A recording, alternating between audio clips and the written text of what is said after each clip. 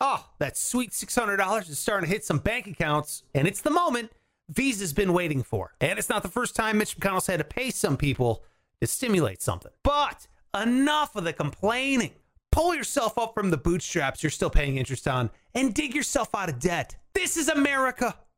The way the founding fathers wanted it. By the people, for of the people. I know it's been a year of flu season at this point, but $600 is going to give people a much needed extra boost. That's like 11 days of rent, or a medium popcorn at the movies, or 15 days of health insurance for a family, which is not a big deal. It's not like you need health insurance during a pandemic. Just take your cut, be happy. Seriously though, if you're cut, buy the Band-Aids at the store, because that $600 won't cover the one at the hospital. Hospitals in America are like nightclubs in Vegas. Both are full of prescription drugs. Everyone's always pushing shots. Shot, everybody!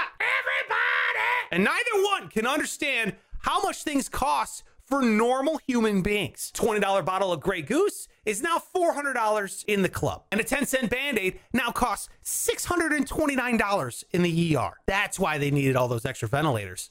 It's for when they show you the hospital bill. One thing $600 can get you? How about a full-blown wedding? I'm talking bouquet, dinner, friends. Is it at Taco Bell? The real answer?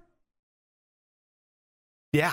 And your bouquet is made of sauce packets, but hey, at least that shit was fire. That's a great deal for $600. They don't provide wedding favors with that, but at least every one of your guests will leave with a free case of Takovid. That's it for the show. Make sure you're hitting subscribe, you're hitting the follow, you're hitting the like. I don't know what these buttons are, but I know they're important, so hit them. Thumbs up, bells, whistles, Quasimodo, ring that thing, whatever you got to do. Thanks for being here. We'll see you tomorrow. That's what I'm talking about.